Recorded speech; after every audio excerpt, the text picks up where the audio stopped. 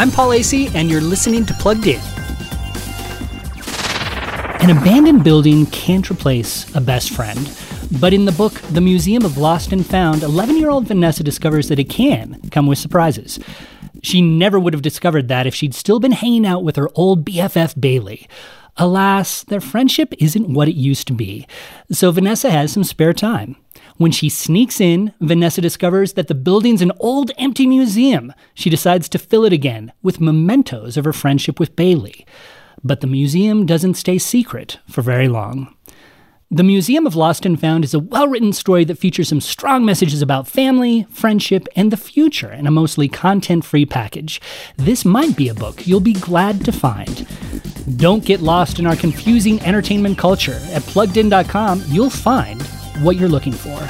I'm Paul Asay for Focus on the Family's Plugged In.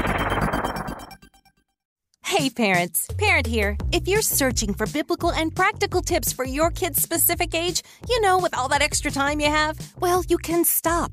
Focus on the Family has weekly age and stage emails that bring the tips to you.